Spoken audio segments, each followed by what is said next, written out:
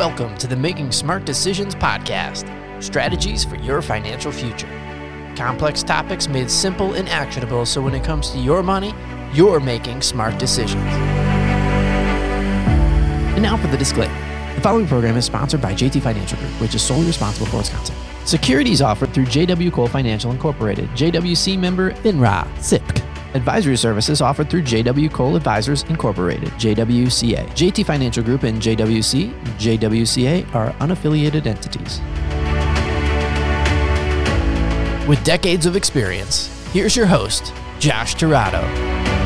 Welcome to the Making Smart Decisions podcast. I'm Josh Tirado, and today we are covering donor-advised funds. Hold on. Stop. No, don't roll your eyes. Don't go to sleep. Donor-advised funds. Doesn't sound fun, right? I'm going to move on. Don't move on. Listen to me for a second. Donor-advised fund is the overreaching category. The one I use, they actually call it the giving fund. So the giving fund is a lot more fun. Let's just dive into that just a little bit. This is actually important. A growing segment of the financial world is something called donor-advised funds, or in this case, the platform I use, they've branded it the giving fund. It's a concept and it's an actual financial instrument because it has to follow certain rules. It is set up to be able to enhance your giving to a charity, to a qualified charity, to a 501c3.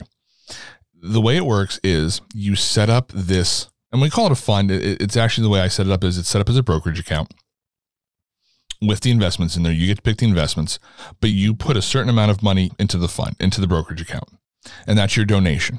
And whatever you put in there, you're getting a tax break on. And as the rules currently stood before, now things could change, okay? But at this date and time, it was essentially unlimited the amount of money you could put in there. So you can take $5,000, $50,000, $500,000. You move it into your giving fund, your donor-advised fund, and you get the deduction on all the money you put in there. And then the money's in there and the money grows. But to access the money that comes out of that has to be given to a qualified charity.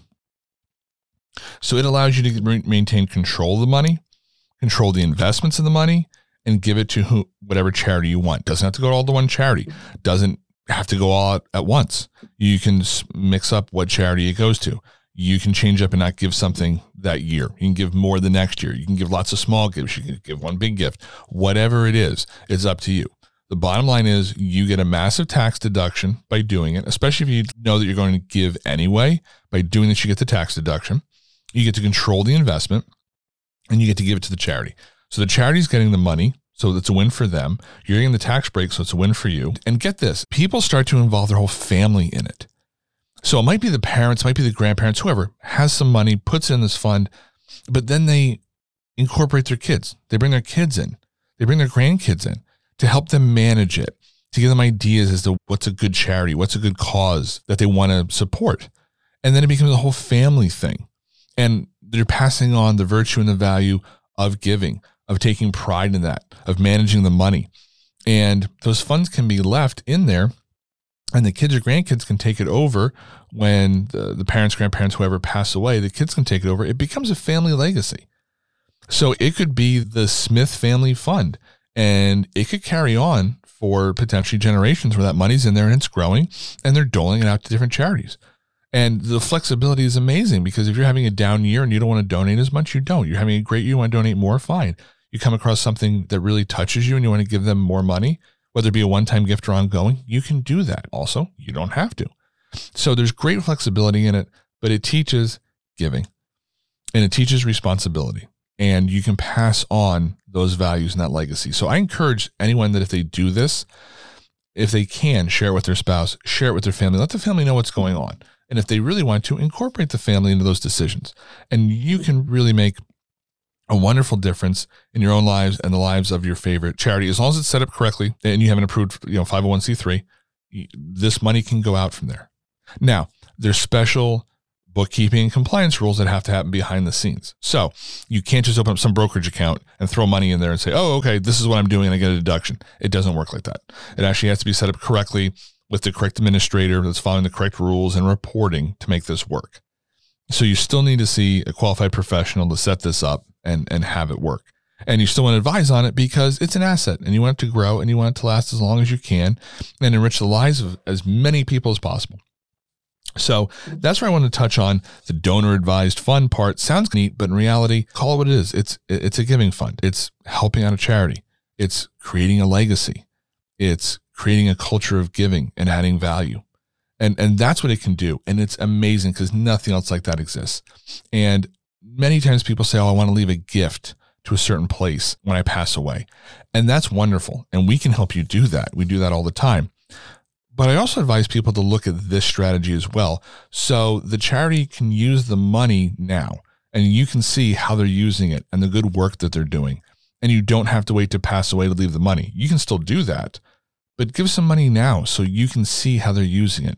You can enjoy it. You can feel that warmth from giving. It's often said that the person doing the giving receives more than the person receiving the gift.